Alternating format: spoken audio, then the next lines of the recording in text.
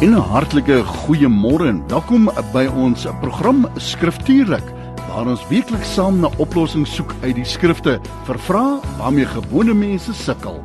Die Bybel sê in Johannes 17:17, U woord is waarheid, heilig hulle na U woord. En Psalm 119:105 sê, U woord is 'n lamp vir my voete en 'n lig vir my pad. Kom dan saam met ons vir die volgende uur, wanneer ons geen steen onaangeraak laat om die waarheid te vind en lig te skyn op die vrae uit die skrifte waarmee ek en jy moontlik kan worstel nie. Kry dus gou jou Bybel en kom ondersoek saam met ons die skrifte. Dis mos nou Skriftuurlik. Deel ons passie vir die lewe op 657 Radio Kansel en 729 Kaapse Kansel. Dis waar jy ingeskakel is in 'n hartlike, vriendelike Radio Kansel. Goeiemôre. Lekker om saam met jou te kan kuier en vir die volgende uur kuier ons dan saam tot en met 12 uur vanmôre. Saam met hier in die ateljee, veilige sosiale afstand, distansie van my af, sit hy pastoor Matt Wynand. Matt, hartlik goeiemôre. Hoe gaan dit met jou? Nee, as jy vanmôre so hartlik en vriendelik is, dan sal ek ook wees. Hartlike, vriendelike goeiemôre. Maar toe, baie welkom. En hy en die man, soos wat iemand reg gesê het, aan die voorpunt van die spies, wat dan al hierdie moeilike vrae moet antwoord. Vir jou wat deelneem aan die program, die wese van hierdie program gaan daaroor dat ons ondersoek die dinge waarmee baie keer onduidelike in die lewe is. Miskien het iemand iets kwyt geraak, iets gesê wat nie vir jou heeltemal duidelik is nie, en jy baie welkom om in hierdie program dan jou vrae aan ons te stuur. Die enigste manier hoe jy kan deelneem is deur 'n WhatsApp boodskapie of 'n Telegram boodskapie vir ons te tik. 'n WhatsApp of 'n Telegram boodskap. Nou albei op dieselfde nommer, maak nie saak watter applikasie jy gebruik nie, WhatsApp of Telegram. Hier is die nommer. Ek gaan hom vir jou gee en as jy hom dalk mis, moenie bekommer nie. Ons gaan hom verskeie kere deur die loop van die program ook vir jou gee. So skryf hom dan neer, stoor hom onder jou kontakte en as 'n reël op 'n Dinsdag tussen 11 en 12 kan jy dan deelneem aan die program. Die WhatsApp nommer 082 657 2729. Baie maklik om te onthou. Ek ken hom al uit my kop uit. 082 657 is natuurlik die frekwensie bo waarop ons ook uitsaai. Die nommertjie 2 in die middel en dan 729. Net 'n kantlyn opmerking. Sit asseblief die skrifgedeelte wat vir jou onduidelik is, sit dit sommer vir ons by. Dit maak dit net soveel makliker dan om daai skrifgedeelte vinnig op te spoor en dan ondersoek ons saam die skrifte. Miskien het jy 'n ander invalshoek en wil jy dit graag met ons deel. Baie welkom om aan die hand dan van die WhatsApp-applikasie dan ook jou antwoorde vir ons deur te stuur na die ateljee. Baie van ons Engelse luisteraars en andertalige luisteraars wat vanoggend ook inluister en deelneem aan die program, en ek bid dat Heilige Gees vir jou, die gewer van alle tale, dit sal duidelik maak, suiwer sal maak in jou hart, dit waaroor ons praat, en dat hy op 'n bonatuurlike wyse vir jou sal openbaar die gesprek wat ons voer hier in die ateljee. So, ons kuier saam tot en met 12 uur en ons wil onmiddellik wegspring dan met 'n vraag wat ons van 'n luisteraar bykans 3 weke gelede ontvang het en ons wil hom graag behandel in Jesaja 38 vers 1:8. Ek dink die luisteraarsnaam François, nie? As ek dit reg gedaan het. Dankie vir julle duidelike en skrifgetroue antwoorde. Dan sê François in Jesaja 38 vers 8 en 2 Konings 20 vers 11 lees ons dat die skaduwee op Hiskia se versoek aan God agteruit beweeg het. Nou hier is die vraag wat François dan stel. Hy sê, is dit tyd wat teruggegaan het? Het hy nie daardeur vir God versoek, so Satan met Jesus gemaak het in Matteus 4 nie? François, baie dankie vir 'n interessante antwoord, 'n vraag wat ons 'n bietjie meer studie oor gaan doen het, en vanoggend kom ons terug, die Engelse praat van all guns blazing. Ons is nou reg, ons het ons huiswerk gedoen. Kan ek ook vir jou vra? Ek sê dit nou maar so half tong in die kies, maar ons het nie al die antwoorde nie, en baie keer het sekere vrae 'n bietjie meer studie nodig. Die middernagkers wat gebrand moet word en met se passie en liefde vir die woord, kom hy dan terug na al hierdie studie, en ons is diep dankbaar ook vir daai toegewydheid aan sy kant. So François, baie dankie vir 'n baie interessante vraag. Matt, wat antwoord ons vir François? Hierdie tipe van vraag, François, gee ons altyd die geleentheid om die beginsel te evalueer van konteks, agtergrond. En met die Jesaja 38 en 2 Konings 20 en glo my in Kronieke is daar ook 'n verwysing hierna wat ons nog meer inligting gee. Hierdie twee tekste, Jesaja 38:8 en 2 Konings 20 vers 11 spesifiek, gee ons baie min inligting. Dit is blote opmerking. Dit is nie neergeskryf wat die fisika agter hierdie terugbeweeg van die skaduwee is nie. Dit is bloot nie neergeskryf in die Bybel nie. Vandag, as gevolg van die verdere ontwikkeling van wetenskap, weet ons wat die opsies is vir die skaduwee om agteruit te kan beweeg. Maar dit word bloot nie vir ons gegee nie, want dit is nie die doel van die verhaal in Jesaja 38 en 2 Kronieke 20 nie. Kom ons gaan so 'n bietjie terug, 2 hoofstukke vroeër. In 2 Konings 18 lees ons die verhaal waar die Assiriërs, is 'n nasie uit die noorde uit, daar waar Ninive was, waar die Assiriërs die 10 noordelike stamme oorwin en wegvoer. Dis min of meer die jaar 722 voor Christus. 2 Konings 18. In daai tydperk was Hiskia al koning gewees vir 'n paar jaar, vir omtrent 4 jaar. Nou is dit 10 jaar later en die Assiriërs is terug en hulle is besig om die 2 suidelike stamme, Juda, dis nou Juda en Benjamin in die grondgebied van Juda in te neem. En nou moet ons vooruitspring van 2 Konings 18 af, moet ons vooruitspring na 2 Konings 20 toe, vers 1. Daar sien ons dat Hiskia word siek en die profeet Jesaja kom sê vir Hiskia dat hy gaan sterf. So net weer die omstandighede. 2 Konings 18 sien ons dis 10 jaar vroeër, die Assiriërs voer 'n klomp Israeliete weg en nou 10 jaar later is hulle terug om ook die res te kom haal en die res van die land te verower. En nou kom Jesaja, die bekende Jesaja wat die boek geskryf het, kom en Hiskia is siek en hy kom sê vir Hiskia, jy gaan doodgaan. En nou toe Jesaja weggaan, toe roep Hiskia na die Here en God sê vir Jesaja, stop, draai om, gaan terug na Hiskia toe en in vers 6 van 2 Konings 20 sien ons dat Jesaja nou aan Hiskia sê dat God sy gebed gehoor het en dat hy nog 15 jaar sy lewe gaan bykry. Maar, baie belangrik vir ons om te verstaan, agtergrond. Daar is so baie onstabiliteit in Hiskia se wêreld op daai stadium. Daar is die Assiriërs wat hulle bedreig. Daar is die opkomende Babylon op hierdie stadium, besig om 'n wêreldmag te word. En die koning van Ethiopië wil Assirië ook aanval. En Hiskia is onseker oor alles wat hier aan die gang is. En vir Jesaja vra hy, hoe kan hy weet dat God hom gaan genees? Toe Jesaja vir hom kom sê in 2 Konings 20 vers 1, dat God hom sal genees, vers 6, dat hy nog 15 jaar gaan bykry. Hiskia sê, Jesaja, dit is wat ons net, hoe ons dit kan weergee. Jesaja, hierdie wêreld is in wanorde. Ek weet nie meer wat om te verwag en wat nie. Dit is chaos om my. Die 10 stamme is ook Jode gewees, hulle is weggevoer. Hoe weet ek dat ek nog sal oorleef? En hier's 'n baie belangrike punt. Op hierdie stadium het Hiskia nog nie nageslag gehad nie, nog nie 'n seun gehad nie. En God het beloof dat daar altyd iemand van die geslag van Dawid op die troon sal sit, en Hiskia het nie iemand om daai kroon na toe aan te gee, sodat sy nageslag op die troon van Dawid kan sit nie, want hy het nog nie 'n kind nie. Daai kind is gebore in sy laaste 15 jaar.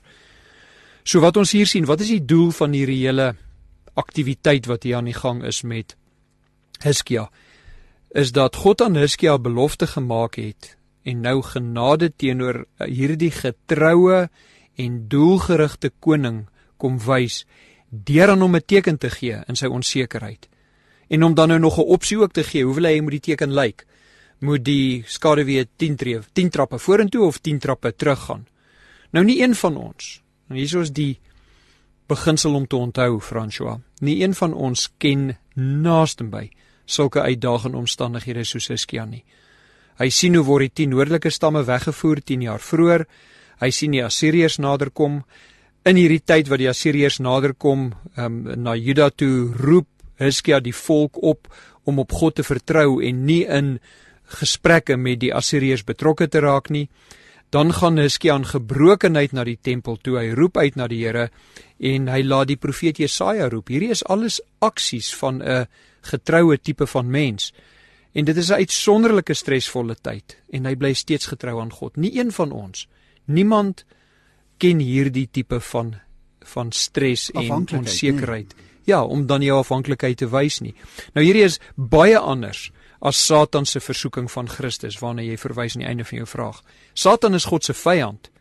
Terwyl die Bybel van Hiskia sê, ek gaan vir jou 'n paar verse lees, 2 Konings 18, vers 3 tot 6. Hierso is 'n opmerking oor Hiskia.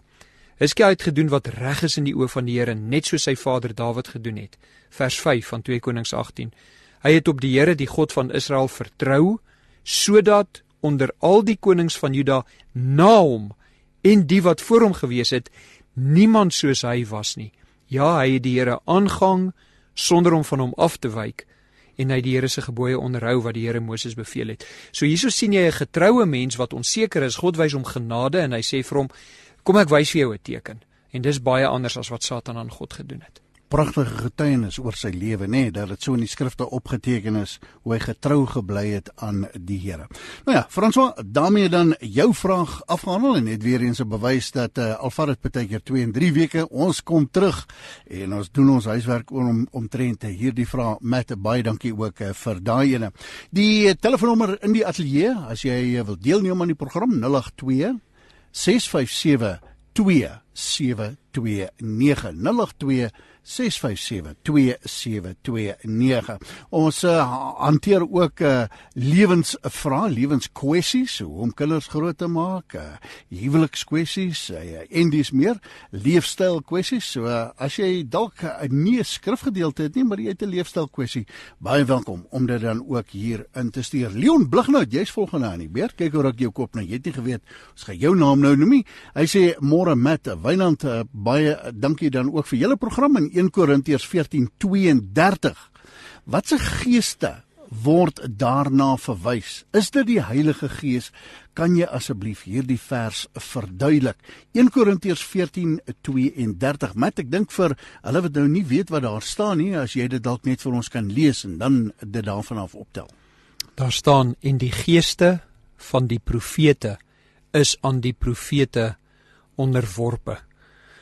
Leon, die agtergrond, die konteks van hierdie antwoord oor 1 Korintiërs 14:32 begin in hoofstuk 12, wat begin met die woorde, en wat die geestelike gawes betref, broeders, wil ek nie hê dat julle onkundig moet wees nie. Hoofstuk 12, 13 en 14 is Paulus besig om hierdie opmerking van hom te verduidelik. Ek wil nie julle moet onkundig wees oor die geestelike gawes nie. En dan maak hy 'n baie belangrike opmerking in hoofstuk 12, dat die geestelike gawes is nie vir die individu nie, maar dit is vir die gemeente. En Paulus raas met die gemeente, want hulle gebruik die geestelike gawes tot hulle eie voordeel. Soos jy kan sien aan die einde van hoofstuk 12, vra Paulus 'n paar vrae, wat as jy die Grieks lees, dan is die antwoord nee. Hy vra byvoorbeeld die vraag, is almal miskien apostels? Antwoord nee. Is almal miskien profete? Antwoord nee. Is almal leraars? Nee. Kan almal miskien wonders doen? Nee. Het almal die genadegawe om mense gesond te maak? Nee. Gebruik almal miskien tale? Het hulle die gawe van tale? Nee. Kan almal dit uitlê? Nee. En nou kom hy in hoofstuk 14 en hy het 'n klomp inligting gegee oor spesifiek 2 van hierdie gawes. Die gawe van profesie en die gawe van tale. En dan het hy nou klaar tale hanteer en nou is hy besig met profesie. Hy het klaar gesê, tale is vir ongelowiges. Tale word gebruik om ongelowiges wat in die gemeente inkom te evangeliseer. Baie duidelik stip hy dit uiteen in hoofstuk 14. En nou kom hy by profesie en hy sê, profesie in die gemeente in Korinte is vir gelowiges. Maar, en hier is belangrik om te verstaan, Leon, net soos hy vir die mense wat tale het, beperkings gestel het, byvoorbeeld as daar iemand is wat die gawe ontvang het om in 'n bekende bestaande taal te praat, moet hy dit gestruktureerd en gedisiplineerd doen, 2 of 3 maksimum, en dan moet daar iemand wees om dit uit te lê, anders kan dit nie 'n evangelisasie tool, 'n evangelisasie instrument wees nie. Net soos hy die ouens wat die vermoë ontvang het om in tale te praat, net soos hy hulle beperk, nou kom hy en hy beperk ook die ouens wat die gawe van profesie ontvang het in die gemeente in Korinte. En hy sê vir hulle dan in vers 32, die geeste van die profete. Nou, daardie frase antwoord jou vraag. Die woordjie van die profete is 'n struktuur in die Grieks wat sê die geeste, meervoud, wat aan die profete behoort, is aan die profete onderworpe. Nou daar's jou antwoord. Die Heilige Gees is aan geen mens onderworpe nie. Die Heilige Gees is een. Dit is 'n drie-eenheid. God die Vader, God die Seun, God die Heilige Gees. Die Heilige Gees is een, so dit kan nie na die Heilige Gees verwys nie. En die Grieks wys ons ook die geeste van die profete, die geeste wat aan die profete behoort, is aan die profete onderworpe. En dan in vers 33 maak hy 'n opmerking. Hy begin met die woordjie want, wat vers 33 aan vers 32 koppel, en hy sê, want God is nie 'n God van wanorde nie, maar van vrede, soos in al die gemeentes van die heiliges. Hy sê, Paulus sê vir hierdie klomp mense in Korinte, julle kan nie die geestesgawes gebruik soos julle wil nie. As daar iemand is wat 'n taal gebruik om 'n ongelowige te evangeliseer, soos hy in hoofstuk 14 leer dit is, daardie persoon moet dit ordelik gebruik, 2 of 3 maksimum, en dan die uitleg. Jy kan nie te kere gaan en soveel as moontlik mense, soveel as wat wil, dan nou hierdie gawe gebruik nie. Jy moet dit gestruktureerd en gedissiplineerd gebruik, en presies dieselfde met die profete. Julle wat profete is, as daar 'n paar is wat praat, dan moet die res van julle self in toom hou, want raai wat? Die gawe wat God aan jou gegee het, is 'n gawe wat jy beheer oor het. Die gawe het nie beheer oor jou nie. Jy raak nie buite beheer en gebruik dit wanordelik nie, want vers 33, God is nie 'n God van wanorde nie, en al die gemeentes van die heiliges wys dit vir ons dat dit op hierdie manier gebruik moet word. So weer eens net onthou, Paulus is besig in hoofstuk, hy's in die hele boek besig om met die gemeente, om hulle te dissiplineer. Jy kan gaan kyk in hoofstuk 1, spesifiek, hoofstuk 5 spesifiek, hoofstuk 6, hoofstuk 11, 12 en 14, 13, gee net 'n tussenin verduideliking. Dit is wat Paulus hiermee besig is, so ons moet verstaan dat hierdie nie die Heilige Gees is nie, maar dat dit verwys na die gawe wat deur die Gees gegee word aan die profete, moet deur hulle beheer word, hulle moet hulle nie deur die gawe laat beheer nie. Nou toe, baie dankie vir 'n interessante vraag daar, Leon Blighnout, wat sy vraag ingestuur het. Jy's aangeskakel op Skriftuurlik, ons kuier saam tot en met 12 uur vanmôre, en dit dan nou 21 minute oor 11. As jy 'n WhatsApp vraag het wat jy wil instuur, 082 657 2729 082 657 2729. Luisteraar wat gereeld deelneem, 'n broer in Christus, Matthys Swanepoel. Matthys, goeiemôre, dankie ook vir jou deelname. Hy het 'n vraag daar uit Filippense 4, die baie bekende Filippense 4:13. Nou maak hy 'n interessante opmerking daarso.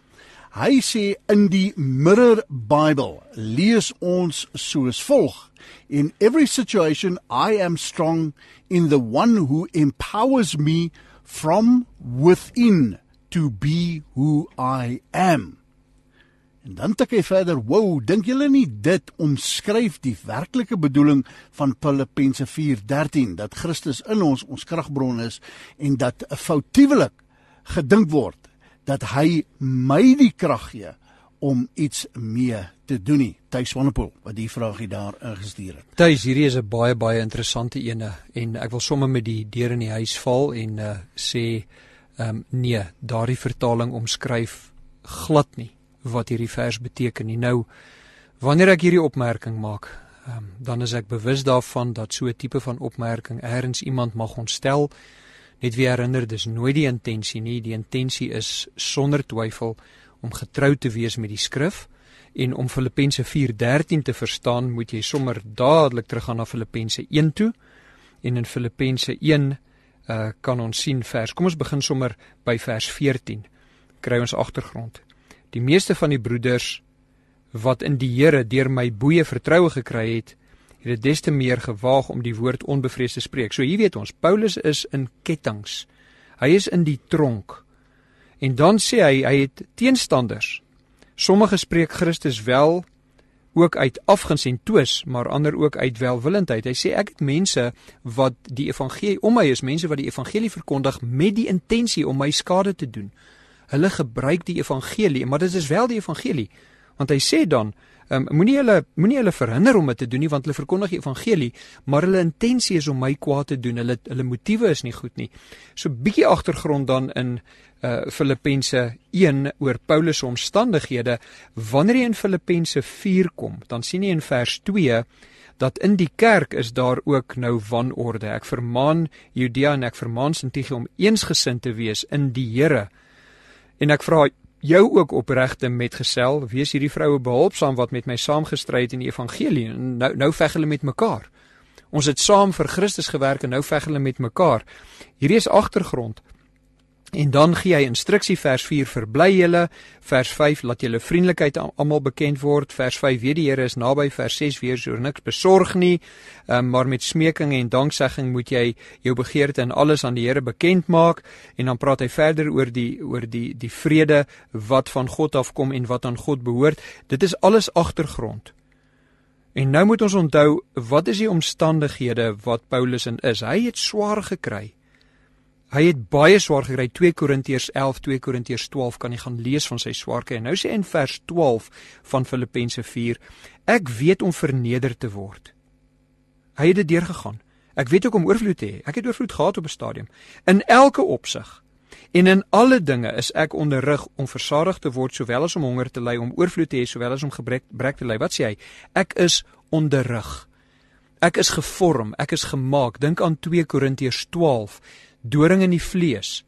En die aanduiding uit die teks uit is dat die doring in die vlees is vals leraars wat 'n vals evangelie binne die gemeente verkondig, en daai gemeente is besig om teen Paulus in opstand te kom, en Paulus sê vir hulle, hoofstuk 11 en 12, kyk wat het ek alles deurgegaan vir julle.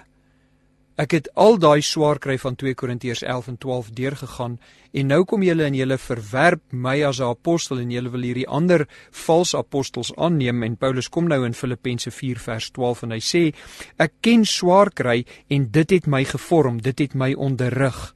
En dan sê hy vers 13, ek, Paulus, is tot alles in staat, nou hierdie is 'n belangrike vertaling, deur Christus wat my krag gee. Nou moet ons baie mooi verstaan. Paulus het geskryf in Romeine 1 vers 16 en 17, dat die evangelie is die krag van God tot redding van die Jood en die nie-Jood. Die evangelie is die krag wat van God afkom, wat aan God behoort, die evangelie. En Paulus sê, Christus self het aan my verskyn, Filippense 1 vers 11 en 12, Christus self het aan my verskyn, en hy het aan my, in sy verskyning aan my, het hy homself geopenbaar. Ek moet nou nie eers sien, dit is nie dalk Galasiërs nie, dit is Galasiërs. Galasiërs, Efesiërs het hy, ek wil net my boek reg kry, Galasiërs 1 vers 11, ja. Dit wat ek gekry, die evangelie wat ek gekry het, nie deur mense gekom nie, maar deur Christus. So wanneer hy in Filippense 4 kom, en hy maak daai opmerking in vers 13, ek is tot alles in staat, dis die voorafgaande verse, om verneder te word, om in oorvloed te bly staan, want onthou wat sê Spreuke, Here moet my nie so baie gee dat ek U vergeet, of so min dat ek moet steel om te oorleef nie. Paulus het baie gehad en hy het nie God vergeet nie, hy het min gehad en hy het nie gesteel nie, en hy is tot hierdie dinge, ek Paulus is tot al hierdie dinge in staat, deur Christus wat my krag gee, my vermoë om in uiterste omstandighede te bly oorleef, kom van Christus af. So wanneer daar 'n vertaling kom, en hy vertaal dit, dat Christus my die krag gee om te wees wie ek is, van wie gaan die fokus af? Die fokus gaan van Christus af en kom nou na my toe, wie ek is. Paulus was nie dit nie. En dit is tuis hoekom ek die opmerking maak, dis nie die fokus van die vers nie. Paulus was 'n najager van verwoesting van die gemeente. Ons sien dit in Handelinge 7 en Handelinge 8. Hy het die gemeente probeer totaal vernietig. Wat hy was, is nie wat hy nou is nie. Christus het hom nou gemaak wat hy in staat is om te wees, en wanneer hy aan die einde, is die laaste opmerking, wanneer hy aan die einde van sy lewe kom, in 2 Timoteus 4, dan maak hy die opmerking in 2 Timoteus 4, dat ek het die geloof behou, ek het aangehou glo, en nou, wanneer ek doodgaan, vers 7, ek gaan dit lees, ek het die goeie stryd gestry, ek het die wedloop voleindig, ek het die geloof behou, 2 Timoteus 4, vers 7. Paulus sê, alles wat ek doen is deur die krag van Christus, en die fokus is definitief nie om my te help om 'n beter ek self te wees nie, is om my te help om te wees dit wat God my gemaak het en van my verwag. Baie interessante skrifgedeelte word baie in Christenkringe en onder gelowiges gebruik. Daai en tuis, ek hoop jy tevrede met die antwoord. Dis wat ons het vir hom, Filippense 4:13.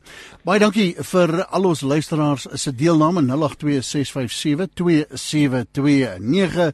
Die Van Grobbelaars, Willem wat vir ons Willem Pieterse vrae gestuur het. Dries daai uit Palaborwa het. Goeiedag Dries, dankie vir jou deelname. Benjamin Stapelberg en vele ander luisteraars wat deelneem aan die program vanoggend. So baie dankie dan. As jy jou vraagie partytjie wil instuur, dis nou so 11:30, 082-657-2729. Yvonne Grobbelaar het 'n interessante vraag. Ek dink ons het al 'n soortgelyke vraag gehad. Net laasweek. Dis hoekom ek nou mooi sit te kyk na hierdie ene. Yvonne, ek weet nie of jy laasweek kon luister nie, maar ons het laasweek 'n soortgelyke vraag gehad. En Yvonne, so ek dink ons gaan hom in 'n neutedop hanteer, maar Yvonne se vraag kom dood eenvoudig neer op dit. Sy sê ek het as 5-jarige dogtertjie Jesus in my hart ingenooi sonder om die evangelie en sondebelydenis reg te verstaan. My ouers het ons van Jesus geleer. Nou, op 37 het predikers die volle evangelie aan my vertel. Ek het 'n volle oorgawe aan Jesus toegedoen. Was dit eers my ware bekering toegewees? Ek vra dit omdat 'n mens so maklik kan aanvaar dat alles in orde is met die ou bekering en dan is jy nie werklik waar eintlik bekeer nie. Hoe antwoord ons vir haar? Hoe praat ons met haar oor hierdie dilemma? Yvonne, hier is nie altyd 'n klinkklare antwoord nie. Dit kan nie wees nie, want elkeen van ons het 'n unieke pad wat tot redding lei. Die onderskeid wat ons altyd moet tref is van die tyd wanneer jy die evangelie begin raak sien het of die woord begin hoor het en daan belangstelling begin toon het, tot op die stadium wat jy begin vrug wys. Daardie mag onder verwyder word, daai twee gebeurtenisse mag verwyder word van mekaar deur 'n tussenin tydperk. So jy kan begin belangstelling toon, gaan lees Romeine 8 vers 29 en 30, jy kan begin belangstelling toon en dit mag God wees wat besig is om jou nader te trek. En dan wanneer die tyd van wedergeboorte kom, wanneer jou gees nuut gemaak word, jou gedagtes nuut gemaak word, jou begeertes verander word, jou omstandighede begin verander en jy begin vrug wys. Ons as mense, dit is die enigste tyd wat ons kan sê wanneer daar wedergeboorte was, want dit is die enigste meetbare omstandighede. As ons die evangelie gehoor het en dan begin belangstel het, maar ons het nog nie die lewe van wedergeboorte gelei en die vrug van wedergeboorte gewys nie, dan is daar nog nie 'n aanduiding volgens dit wat die Bybel sê, 'n wedergeborene klassifiseer of identifiseer. Daar is nog nie 'n plek nie. En daar is niks in ons lewe wat ons kan sê, ons is nou wedergebore nie, want ons wys nie die vrug en die werke van wedergeboorte, soos ons in Efesiërs 2 vers 10 sien nie, en dan ook in Johannes 15, daar moet vrug wees. So waarskynlik dan, en weer eens, ons elkeen het 'n unieke pad, en al die inligting moet vir ons beskikbaar wees voordat ons daai besluit kan neem, heel waarskynlik die tyd waar daar volle oorgawe was, en wat die begin vrug toon het, is die tyd van wedergeboorte. Die res was 'n voorbereidingstydperk vir jou geloof. Nou toe Yvonne, ek hoop dat dit antwoord jou vraag daar, en die vraag is en bly vir jou wat luister. Het jy 'n ware bekering gehad? Leef Christus in jou? Het jy al op daardie plek gekom waar jy getuienis het, waar jy aan jou lewe herken, iets het radikaal verander, jou taalgebruik, jou optrede, jou hele wese, kan jy getuig dat Jesus Christus in jou lewe? Die telefoonnommer hier in die ateljee 082-657-2729. En as jy 'n vraag het, sit net vir ons die skrifgedeelte by en dit is ons voorreg om saam met jou dan die skrifte te ondersoek. Willie Pieterse, jy's volgende aan die beurt. Baie dankie ook vir daai skrifgedeelte wat jy oor navraag het. Hy praat van 1 Korintiërs 15 vers 56. Willie Pieterse, hy sê verduidelik asseblief, wat verstaan julle ouens onder 1 Korintiërs 15 vers 56? Nou is dit altyd so 'n verwagting, onmiddellik blaai ons 1 Korintiërs 15 56 met en dit sê toe nou wat? Ek gaan by vers 54 begin. Wanneer hierdie verganklike met onverganklikheid beklee is en hierdie sterflike met onsterflikheid beklee is, dan sal vervul word die woord wat geskrywe is, die dood is verslind in die oorwinning. Dood, waar is jou angel? Doderyk, waar is jou oorwinning? Die angel van die dood is nou Willie se vraag. Die angel van die dood is die sonde en die krag van die sonde is die wet. En kom ons lees 57 ook. Maar God sy dank wat ons die oorwinning gee deur ons Here Jesus Christus. Willie, hierso is 'n magdom leerstellinge saamgevat in hierdie paar verse en dan veral in vers 56. Nou kom ek verduidelik vers 56 en hou in gedagte wat ons nou gelees het van 54 tot 57. Die angel van die dood is die sonde. Toe Adam en Eva gesondig het en volgens Romeine hou God vir Adam verantwoordelik vir daardie sonde, nie vir Eva nie, want Adam was veronderstel om Eva te beskerm, hy was veronderstel om sy funksie as man van sy vrou te vervul en haar te beskerm, en hy het dit nie gedoen nie. Ons sien dit in Efesiërs 5 vers 25 en 1 Timoteus 2, kan jy 'n bietjie agtergrond daaroor kry. Ja, Efesiërs 5 vanaf vers 25 tot aan die einde van die hoofstuk. So dit gee 'n bietjie agtergrond. So wat het gebeur? Toe daar sonde gekom het deur Adam en Eva, toe het daardie sonde alle mense wat ooit daarna gebore is beïnvloed. Ons elkeen ly aan, Romeine 5 leer ons dit, ly aan die gevolge van die sonde wat reeds deur Adam en Eva oorgedra word aan hulle nageslag. Hoekom? Want toe hulle gesondig het, toe het God die straf vir sonde gebring en dit is die dood. Daar het fisiese dood ingetree. Adam en Eva is nie meer met ons hier op aarde nie. Hulle sou gewees het as hulle nie gesondig het nie. Hulle sou vir ewig gelewe het.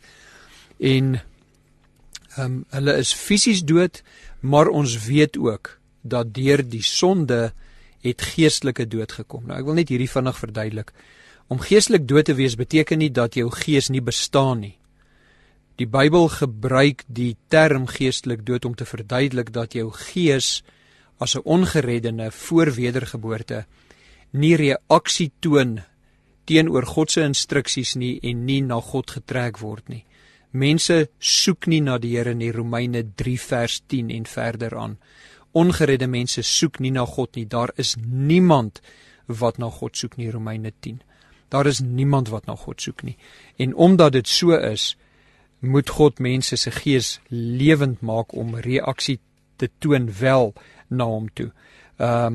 Romeine 3 vers 10 sê daar is nie een wat regverdig is nie, daar is nie een wat verstandig is nie, daar is nie een wat na die wil van God vra nie, almal het afgedwaal, is Romeine 3, 'n paar verse daarso. En dan, as gevolg daarvan dat niemand na God soek nie, is dit nodig dat ons gees lewend gemaak word, en daarvan lees ons dan nou byvoorbeeld in Efesiërs 2, wat ek net gou tot by hom kom, in Efesiërs 2 staan daar, julle was dood in julle oortredinge en sonde. Julle het hy lewend gemaak, God lewend gemaak, wat dood was deur die misdade en die sondes. Dit is daai geestelike dood as gevolg van die erfsonde wat ons het. Nou wanneer daar staan in in 1 Korintiërs 15:56, die angel van die dood is die sonde. Sonde het dood gebring. Voor Adam en Eva se sonde was daar geen dood nie. Dit is hoekom dit so eenvoudig is om uit die skepingsverhaal te sien dat evolusie nie waar kan wees nie. Want daar was nie dood nie, en die evolusieteorie, wat 'n teorie is gebou op dood, maar voor sonde was daar nie dood nie. So enige dood het na sonde gekom, en nou kan ons begin sommetjies maak na Adam en Eva. Dis nie te moeilik om somme te maak, hoe was die verloop van die wêreldgeskiedenis dan daarna nie, en ons kan tot by jaartalle uitkom van die verloop daarna. So, die angel van die dood is die sonde, dood het gekom deur sonde, en dan nou, 'n teenoorstaande, die krag van die sonde is die wet. Die krag van die sonde is die wet. Nou, wat is hier aan die gang? Watter wet is hier ter sprake? Nou, dit is die wet van Moses, waarna verwys word. Paulus sê, daardie wet, en jy kan daarvan gaan lees in die eerste 13 verse van Romeine 7 ook, daardie wet, sy funksie was nooit om iemand te red nie, volkome vry te maak van sonde nie. Gaan lees ook Hebreërs 8, 9 en 10. So as jy hierdie versie lees, Romeine 7 se eerste 13 verse, Hebreërs 8, 9 en 10, en dan Galasiërs wat vir ons duidelik maak dat die wet was vir die mense wat onder die wet van Moses was 'n tugmeester na Christus toe. Die wet se funksie was nooit om te red nie, maar die wet was daar om vir die mense te wys wat sonde is. Paulus sê in Romeine 7, toe ek nie die wet gehad het nie, het ek nie gedink in terme van sonde nie, maar die oomblik toe die wet gekom het, en hy gebruik die voorbeeld daar, jy mag nie begeer nie, raai wat? Toe begin ek begeer, want nou is ek bewus van wat ek nie mag doen nie, en nou vind ek myself dat ek het doen. En mag jy leuns vertel? Ja. Skielik besef ons vertel leuns. Ja. En die punt is dan nou dat 1 Korintiërs 15, en dit is die agtergrond wat jy in gedagte moet hou, Willie, wanneer jy oordink. 1 Korintiërs 15 praat oor die opstanding vir diegene wat in Christus is. En daai opstanding in Christus is 'n bewys van jou wedergeboorte, en vers 56 is hier naby die einde van die hoofstuk wat vir ons herinner daaraan. Hy gaan net tot by vers 58 wat herinner dat daar was sonde en daar was dood, en die krag van die sonde was die wet gewees. Die wet het jou gewys hoe sterk sonde is, want die wet het gesê moet dit nie doen nie, en dan doen jy dit. En Psalm sê spesifiek in Engels, the law of the Lord is perfect in converting the soul. Daar's hy. Is dit nie pragtig nie? Het wys vir jou sonde uit en dan draai jy jou hart. Dan kom die Here en hy red jou, hy maak jou gees lewend, Efesiërs 2 vers 1, en nou is jy vry, wanneer jy lewend gemaak word, is jy vry van die krag van sonde wat deur die wet kom. Die wet sê vir jou, doen dit nie, jy het nie die krag om nee te sê nie, is Paulus se hele punt in Romeine 7, ek het nie die krag om nee te sê voor my redding nie, maar wanneer ek dan gered word, dan het ek die krag, en daarom Romeine 8 vers 1 is daar dan nou geen veroordeling meer vir die wat in Christus Jesus is nie, en Romeine 6 verduidelik vir jou, wanneer jy wedergebore is, kan jy nee sê vir sonde. Nou maar toe, baie interessante vraag. Willie Pieterse, baie dankie dat jy vir ons besig gehou het met daai ene. Ons gaan nou eers 'n musiekbreek neem. Die Kasa sê ons moet musiek speel. Dis deel van ons uitsaai voorwaardes, en ons wil dan graag ook aan die owerhede onderdanig wees. Baie dankie vir jou gebede. Jy wat saam bid vir ons daar in jou motor wat luister na hierdie program, en baie dankie vir die deelname aan hierdie program. As jy 'n vraag het wat jy wil instuur, 082 657 2729. Ek het Joanita Du Plessis op die draaitafel.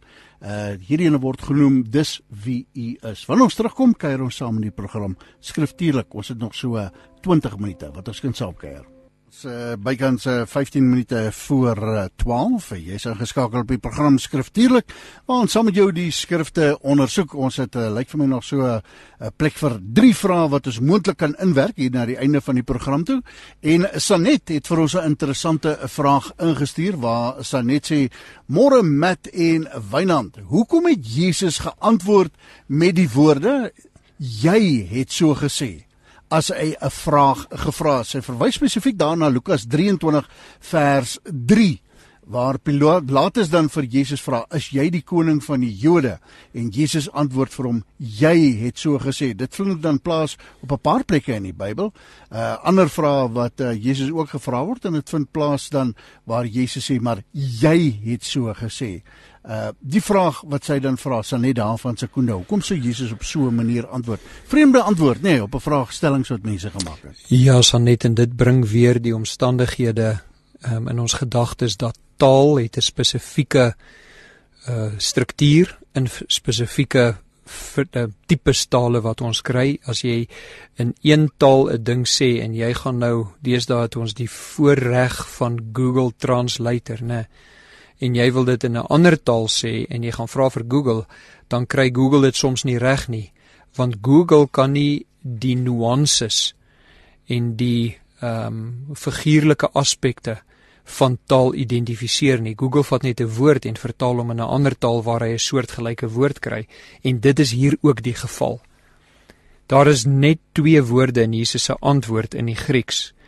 Dit is die persoonlike voornaamwoord jy, dit is 'n enkelvoudig jy, en dan daarna die werkwoordjie sê, en dit is in die teenswoordige aangehou, die present active dis die Engels daarvan, dis teenswoordige tyd, teenswoordige aktiwiteit. So dis die enigste 2 woordjies in die Grieks. Nou as dit so neergeskryf is, dan sou ek en jy gesukkel het om te verstaan wat daar geskryf is. En daarom het die Bybelvertalers gekom en hulle het gesê, ons wil direk dit vertaal, maar ons moet dit daarom so vertaal dat mense dit kan verstaan. So, en jy kry in die een vertaling, dat die antwoord is in vers 3, u sê dit, die 53 vertaling, die 83 vertaling is dit is soos u sê. En die 83 is 'n wyeer omskrywing, maar vir ons mense wat met 'n meer moderne Afrikaans sit, gaan ons dan verstaan dat as dit so vertaal word, alhoewel dit verder weg is van die oorspronklike, want die oorspronklike is net daai 2 woordjies, jy sê, is die begrip daarvan soos die 83 dit hier vir ons stel, dit is net soos jy gesê het. En glo my, die ouer mense onder ons sal verstaan wat in die 53 staan, u sê dit. So wanneer jy hierdie woorde lees, al wat Jesus doen, hy bevestig dat wat Pilatus sê, die waarheid is. As Pilatus sê vir hom, met 'n vraag eintlik, nee, jy is die koning van die Jode, vraagteken, en Jesus sê vir hom, in kort, ja. Maar die vertalers kan nie net sê ja nie, want dis nie al wat daar staan nie.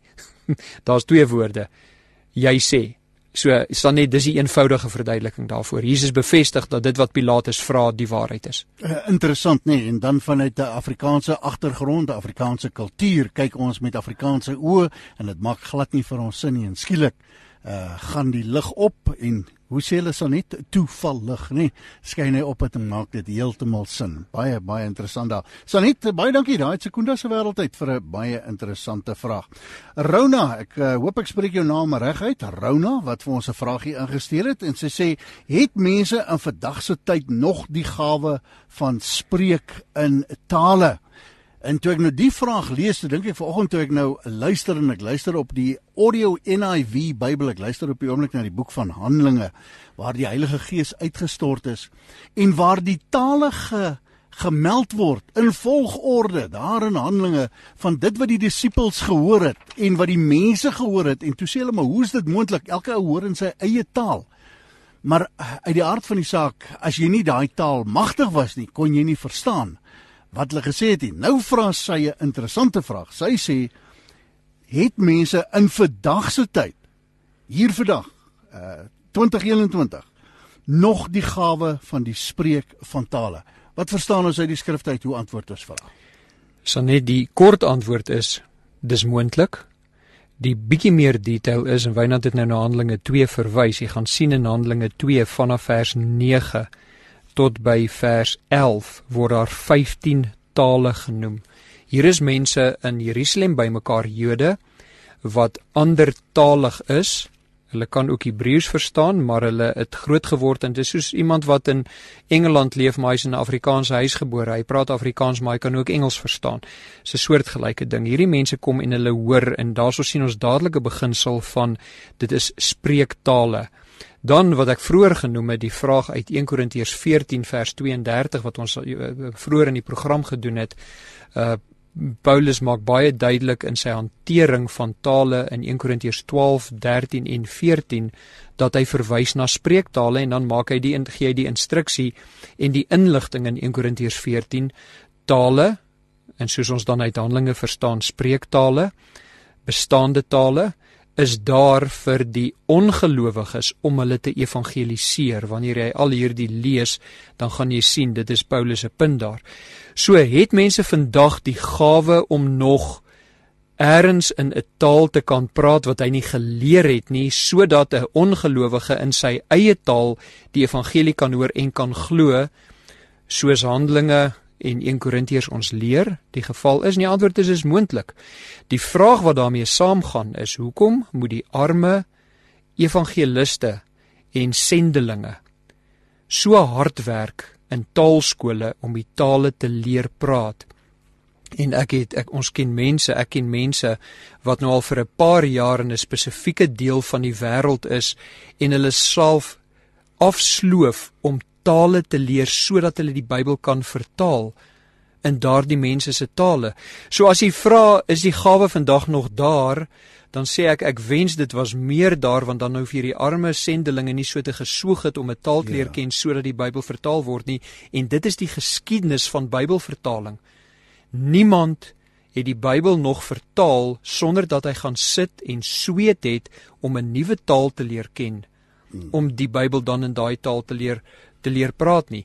Wat ek wel vir jou wil sê, is daar is geen twyfel, wanneer jy Handelinge 2 bestudeer en die woord taal, en die Grieks wat daar gebruik word, daar's 2 Griekse woorde, dit is die woord glossa, en dan die woord dialektos, is die 2 Griekse woorde wat gebruik word, en elkeen van daai 2 woorde is verstaanbaar, hulle het 'n betekenis, en as jy saam met die Handelinge 2 vers 9 tot 11 tale, en die woorde dialektos en glossa, en 1 Korintiërs 12, 13 en 14, waar beide hierdie woorde gebruik word, en dan nog 'n derde woord, faunei, in 1 Korintiërs 14 gebruik word, wat as klanke vertaal word, soos instrumentklanke, spesifiek 1 Korintiërs 14, instrumentklanke, dan is daar net een gevolgtrekking, en dit is dat die Bybel, wanneer hy van tale praat, praat hy van spreektale wat bestaan en verstaanbaar is, sodat ongelowiges geëvangeliseer kan word. Interessante ding wat ek hier graag wil inbring, Matt, en ek glo sy sal my vergewe, ek ken 'n gelowige daar in die Oos-Kaap, wat toe die Here vir haar 'n taal gegee het, 'n taal wat heeltemal onverstaanbaar is, 'n dialek wat sy glad nie ken nie, en het sy op 'n stadium met sy in Israel beland, op 'n straat toe kliphard in hierdie taal staan en bid, en waar 'n baie ou Joodse oomie na gekom het, en met haar begin praat het, en toe kom dit uit, dit is 'n ou Arameese dialek wat glad omtrent nie meer, maar hy ken dit, en hy verstaan dit, en hy kon verstaan wat sy gesê het. En ek het agterna die gesprek met haar, ek het gehad en gevra, verstaan jy wat jy bid? Wanneer sy sê nee, maar hierdie is 'n erkende dialek. Nou is die vraag interessant, Paulus wat sê, nee, hy bid, wanneer jy bid, verstaan nie verstand nie wat jy, en ons ken nie daai dialek nie, ons verstaan nie, soos wat jy nou gesê het in die Grieks, en die Latyns, ons verstaan nie dialek wat ons bid, of wat die Here vir ons gee nie, maar die Heilige Gees verstaan het, hy is tog immers die gewer van tale. Is die verstaan dan dat ergens op hierdie aarde, het sy dit Eskimo dialektes, of iets uit die woude van die Amazone, maar ergens dit wat jy uiter, is 'n verstaanbare taal wat ergens iemand kan hoor en verstaan. Ja, dit is die hele punt van die tale dan nou in Handelinge en in 1 Korintiërs ook, waar dit vir ons verduidelik word, dat ergens moet iemand daai taal verstaan, sodat daai persoon geëvangeliseer kan word, en sodat hy dan uiteindelik die woord kan glo, en dit sal dan ook die punt gewees het in Israel, dat hierdie ou man die evangelie kan hoor in daai taal, want anders is daar geen waarde in, en dis Paulus se punt, veral in hoofstuk 14, en wanneer hy dan sê, ek praat in tale as meer as enigeen van julle, Paulus het die gawe van God ontvang om 'n klompie tale wat hy nie gaan sit en studeer het nie, om dit te kan praat, en dan sê hy, maar dit is baie meer sinvol om 'n paar woorde te praat wat jy self verstaan, as om duisende woorde te praat wat jy self nie verstaan nie, want hoekom sal jy tot God bid, en dis Paulus se punt in 1 Korintiërs 14, hoekom sal jy tot God bid, en jy verstaan nie wat jy bid nie, want dit het vir jou geen waarde in nie. God hoef nie te verstaan wat jy sê en jy verstaan nie, hy maak baie duidelik, wanneer ons bid, dan bid ons dit wat ons kan verstaan, want ons stort ons hart uit voor God. Al is dit dan nou in 'n taal wat ek nie geleer het nie, sodat 'n ongelowige geëvangeliseer sal word. Maar ook 'n bonatuurlike uitleg, nee, want daar sê, waar daar taal gespreek word, moet daar ook 'n uitleg wees. En was ek self al in die situasie waar iemand in 'n kerkgebou in 'n taal gebid het, en skielik die intense besef dat hy besig is om Jesaja 53 te bid, en hoe ek dit letterlik, ek kon nie verstaan wat hy sê nie, maar dit was asof vir my oë, met elke woord wat hy gespreek het, kon ek Jesaja 53 volg. En ek gesê het, ek staan op en ek sê, dit wat hy gesê het, is Jesaja 53, en die uitleg daarin gegee het. So daar's ook 'n bonatuurlike konnotasie aan die spreek van tale en die uitleg daarvan. Ja, want hulle ontvang iets wat hulle nie geleer het nie, en dit was die gawe gewees. En dan sê in vers 22 van 1 Korintiërs 14, tale dan is 'n teken nie vir gelowiges nie, maar vir ongelowiges, en daarom sê hy, almal gaan dit nie praat tegelyk in die kerk nie, want die teken is vir ongelowiges. En dan vers 27, as enige iemand dan in 'n taal spreek in die kerk, dan moet dit wees 2 of hoogstens 3, en by beurte, afsonderlik, en dan moet dit uitgelê word, maar as daar geen uitleer is nie, dan moet hy swyg, want, en dan eindig hy met vers 33, God is nie 'n God van wanorde nie, hy wil nie hierdie goeders moet wanordelijk gebruik word nie. Nou maar toe, baie dankie ook vir daai en Rhoda, baie dankie vir 'n interessante vraag, wat sommer hier aan die hart gryp in 2021 April, in die sogenaamde moderne verligte eeu. Dan het ons aan die einde gekom van hierdie program. Benjamin Stapelberg, jy het ook nog interessante vrae gevra. Ekskuus man, die tyd het vir ons ingehaal, ons kan nie daarby uitkom nie. Heel wat ander vrae, Gerda Appelgrein en heel wat ander luisteraars se vrae wat ook nog ingekom het. Vergewe ons, volgende week, so die Here wil, dan pak ons weer die skrifte aan, bid ons vir mekaar, ondersoek ons die skrifte en staan ons harte verwonderd oor die hele skrif wat deur die Heilige Gees geïnspireer is en gegee is aan die mens. Dis goed om te luister na Matt Wynand, Radio Kansel, maar die opdrag Handelinge 17 is, gaan ondersoek die skrifte om te kyk of hierdie dinge so is. Gaan ondersoek die skrifte jouself. Dis ons voorreg om saam met jou te kan kuier. Mag jy die Here verheerlik in jou doen en jou late, en tot die Here ons weer by mekaar bring. Al wat oorbly om vir jou te sê is liefde groete en shalom.